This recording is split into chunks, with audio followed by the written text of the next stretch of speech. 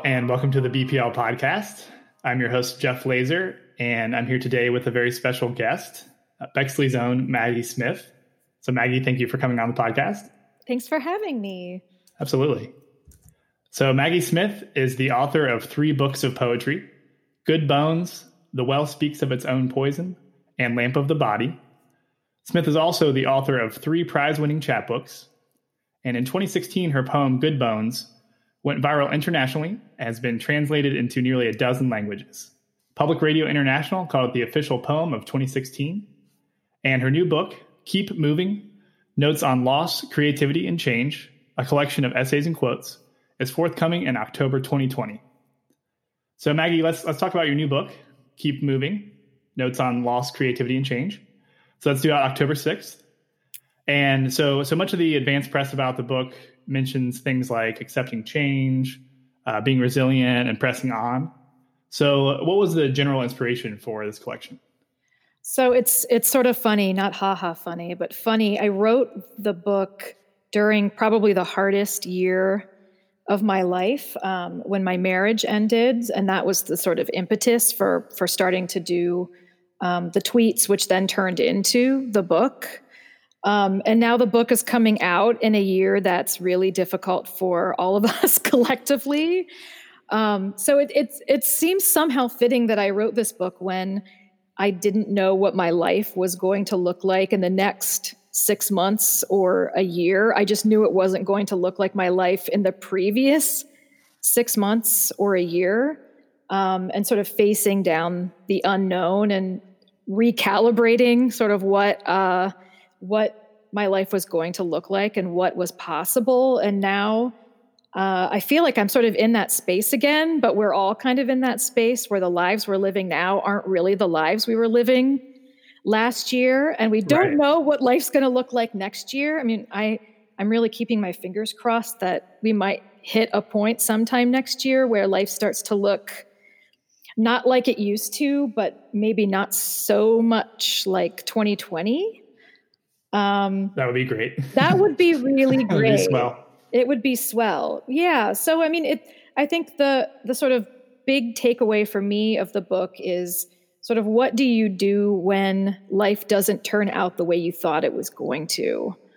And how do you kind of regroup and find hope even when things seem really dire? And I think it's also kind of about reframing your experiences. And so instead of just thinking like, oh my God, things are really hard right now, it's terrible, sort of reframing that experience as an opportunity to make big changes, because the big changes are happening whether or not you're ready for them or not. So how can you kind of pivot and make that change positive as much as possible? Yeah.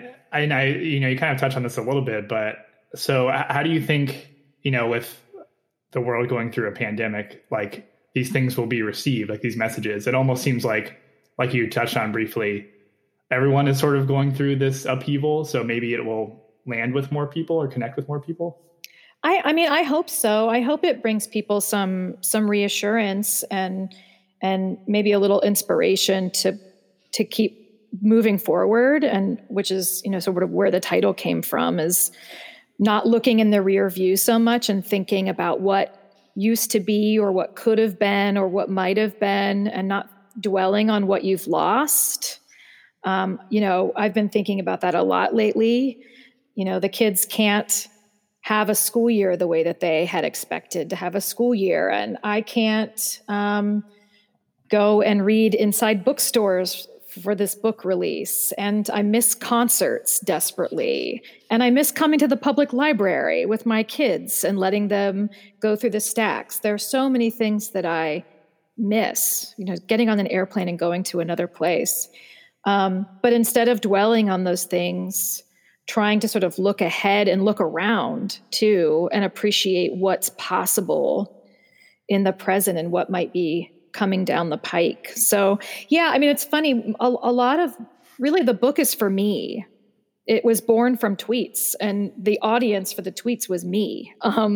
So the you that I use in the book is me. I'm just talking to myself. So they're basically like little notes to self or self pep talks that I tried to use to get myself up and moving every day and feeling, functional in a time when I didn't feel very functional.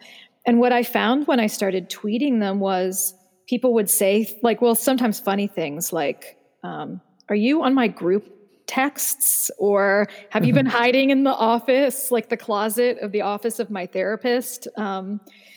Like I feel like you wrote this just for me, or I feel like this is exactly what I needed to hear right now, or this is completely pertinent to what's going on in my life. So even though I was writing for myself about a very specific personal situation to me, I do think in general, the quotes and the essays will be applicable to whatever it is that people are going through, whether it's divorce or a job change or a job loss or a scary diagnosis or just this thing we're all going through right now where we are all wondering what's coming next and we don't know. Right. Yeah. And so, even though you said, the book, the collection was for you and it started out of, it was born out of these sort of daily tweets and whatnot. Did those, the reaction to those tweets, like, did that sort of prompt you to make the collection in terms of like, oh, this seems to be connecting with people. Maybe I need to do something with this. Yeah, and that's exactly what happened. I mean, when I'm working on a book of poems, my object is to write enough poems that hang together tightly enough to make a book eventually. And it usually takes a few years to do that.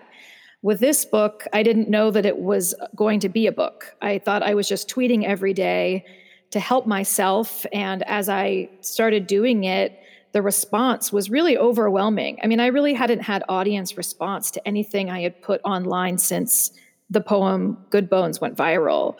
And it really surprised me, honestly, the feedback I was getting about these little tweets that I was writing in the morning, usually before I even had my coffee, just to give myself kind of something to snap back to during the day. If I started to spiral out a little bit in the middle of the day, I could kind of come back to that anchor. And people were asking for a book. It really came from readers saying, like, I have been printing these out or screen grabbing them and sending them to my sister, or people on Instagram were cross-stitching them or using calligraphy and posting them in their house and, making art from them. And I thought, oh, so maybe these could be something that is not just in the ether, that is something that could be on a bedside table or be given to a friend or family member when they're having a hard time. Because there's one thing, it's really hard to know what to do for someone when they're really struggling. And, dropping off food is great, and calling is great, and texting is great, and offering to take their kids off their hands for a little while is great. But it's hard to know what to do. And I think books make great gifts for people when they're having hard times. I know friends sent me books when I was having that really difficult time. So my hope is that this might be something that people can pick up at their independent bookstore and drop off or mail to someone they know could use it. Yeah, for sure. And these daily, almost like, I don't know if I want to use the word affirmations, but these messages, like I noticed, when reading Good Bones and also your recent write-up in The Guardian, they both sort of had this connection of like, things aren't going exactly as planned, and you recognize sort of the darkness in the world, but also you're choosing to either say yes or choosing to see, the beauty or the potential beauty. So like, how do you stick to a mindset like that? Or like, do you have any tips or like, especially these days? It's so hard sometimes. I mean, it really is difficult to every day get up and think and try to be positive. Part of what helps me stay in that space is my kids, because I think it would be a lot easier for me to get into a dark, sort of hopeless mindset if it were just me here and there weren't other people looking to me and counting on me to show them the way through this. And I feel like, I don't feel like I know. It's my responsibility to be honest with them about what's happening in the world. And I am, but also to equip them to live in that world, and equipping them to live in the world means not telling them that things can't be better than they are right now. So that to me is it. It's like looking at their little faces and thinking, okay, how do we get through this? But also just, for as bad as things are, everything is not terrible. And, I think we often feel guilty. I was talking to somebody about this yesterday. The feeling of guilt of laughing or having a really good day, or really enjoying something or getting pleasure from something when the world feels so hard and heavy and so many people are suffering. That guilt we feel in having pleasure during hard times. But I think we have to celebrate what we can. We have to find joy when we can.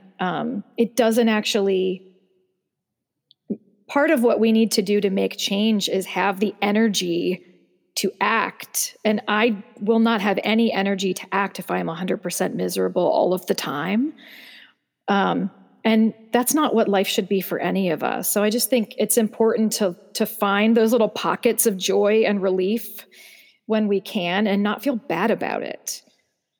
Yeah, I agree totally. I know that, a couple of things came to mind during your response. One was, you spend a lot of time on Twitter, and I'm sure you've experienced this. That's possibly the worst way to maintain a positive attitude and outlook. Certainly you have voices like your own where you're spreading some positivity and good messages. But there's a lot of just very negative things going on out there.